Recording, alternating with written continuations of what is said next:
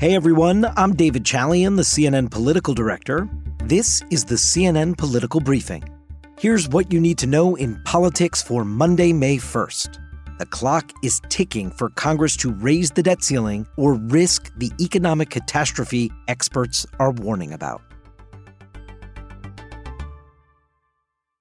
President Biden continuing to stand his ground on a clean debt ceiling increase. That's all he's currently entertaining. And he was speaking at a small business event today in the Rose Garden at the White House, where he stressed the economic importance of raising the debt limit. The most important thing we have to do in that regard is to make sure the threat by the Speaker of the House to default on the national debt is off the table. America is not a deadbeat nation. We have never, ever failed to meet the debt. Now, as a result, we're one of the most respected nations of the world. We pay our bills, and we should do so without reckless hostage-taking from some of the mega Republicans in Congress.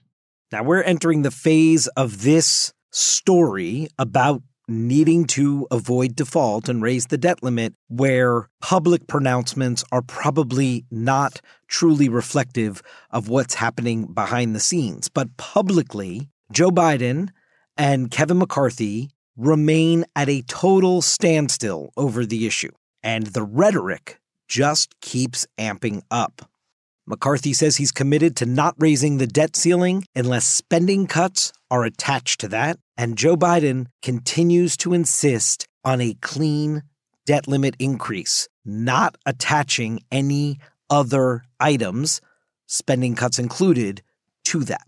Speaker McCarthy was asked about where things stand in the negotiations during his visit to Israel today. The president still hasn't talked to me. I'm a little like Netanyahu. The only way you solve problems is you negotiate. And I'm looking forward to the president changing his mind and negotiating with us.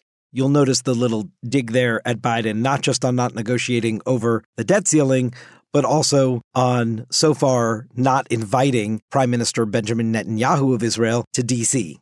The White House said they have nothing to announce in terms of a schedule yet, but that they do expect Netanyahu to visit Biden in Washington at some point. Now remember, Speaker McCarthy, before he went off on his first foreign trip as Speaker, got his conference in line to pass a spending cuts bill that also increased the debt limit, with the clear understanding that it has zero chance of passing the Senate and zero chance of getting Joe Biden's signature and becoming law.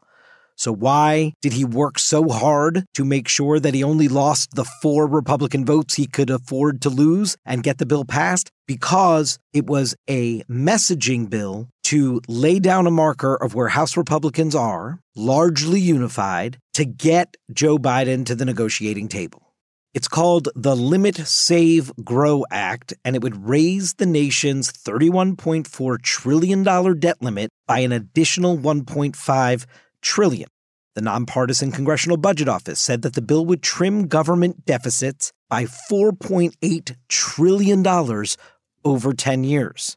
It spares the Pentagon's budget, but proposes sizable cuts to domestic programs and tough new work requirements for safety net programs.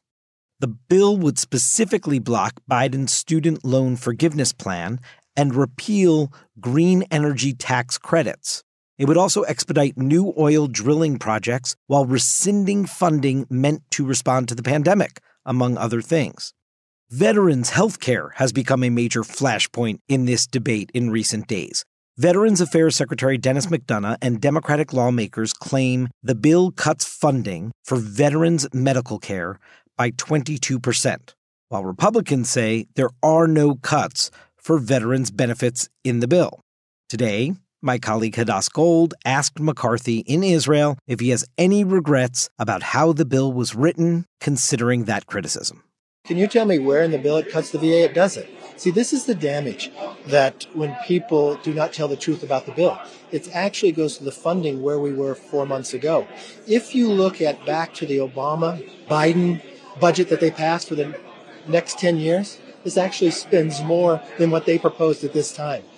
And the work of Congress gets to decide where spending is, just like every family household. I'm very sad that the Democrats would think about cutting the veterans because we would not.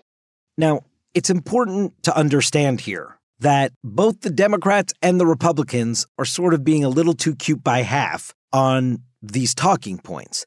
Yes, all the non-discretionary domestic spending cuts in this bill have this 22% reduction of proposed spending for the next year. But this is just a large package, budgetary package. It is not the actual appropriation of federal dollars. So there are no specifics about what money would go where. Democrats see that as an opportunity to claim cuts to all sorts of popular programs. Republicans see the lack of specificity as an opportunity to say that is not specified in the bill. And so you get into this semantic political warfare, which is about where we are right now. As I mentioned, this bill is going nowhere in the Senate. It's dead on arrival, according to Senate Majority Leader Chuck Schumer. And last week, he gave the bill a new name while he was talking about it on the Senate floor. Quote, the Default on America Act. Either Republicans will force a default on the debt, or they will force steep cuts, highly unpopular with the American people. Let's be perfectly clear. The Republican Default on America Act does nothing to actually resolve the looming debt crisis, and it has no hope of ever becoming law. Schumer reiterated his party's opposition to the Republican plan today in a letter to colleagues, and he said that there will be committee hearings this week on the bill to try and expose to the American public the cuts that Republicans are proposing.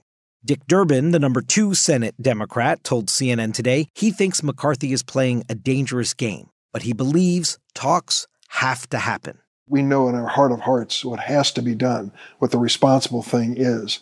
What Speaker McCarthy did was wait until literally the last moment and without any committee hearings move this bill forward, got just barely enough votes to pass it in the House, and now is saying, let's wait and see how close we can get to the debt. I hope that doesn't happen. We must avoid default. Now, just because Kevin McCarthy was able to pass this initial step to try and get Joe Biden off his refusal to negotiate and get him engaged in some talks, do not think that Speaker McCarthy's work is done. He has such a narrow majority. We saw those 15 ballots for him to become Speaker. And what the House Republicans passed is not going to be law. So there is going to have to be compromise and negotiation here. And then the big question becomes, once there is some sort of negotiated compromise, can Kevin McCarthy sell that version back to his conference with only 4 votes to spare? Meanwhile, it is the full faith and credit of the United States that hangs in the balance. And if we do breach that debt limit and go into default for the very first time in American history, the economic consequences are simply catastrophic. So my colleague, Dana Bash, the anchor of CNN's State of the Union, on Sunday asked Republican Majority House Whip Tom Emmer if he could guarantee that the U.S. will not default. Here was his answer. I can, assuming that our president and the Schumer Senate recognize the gravity of the problem. This is no longer about politics. We have passed a debt ceiling solution. We will not, House Republicans will not allow America to default on its debt. We showed that last week. Notice that very last bit he said. We showed that last week. Remember, Republicans in the House are going to have to show it again when a compromise negotiated version comes back to the House. The debt ceiling has been raised by both Democratic and Republican presidents some 78 times since 1960. And if it's not raised, the government can't finance its operations and programs such as national defense, Social Security, Medicare, and veterans benefits. That's it for today's political briefing. Thanks so much for listening. And if you like the show, please consider rating and reviewing us on Apple Podcasts. We'll talk to you tomorrow.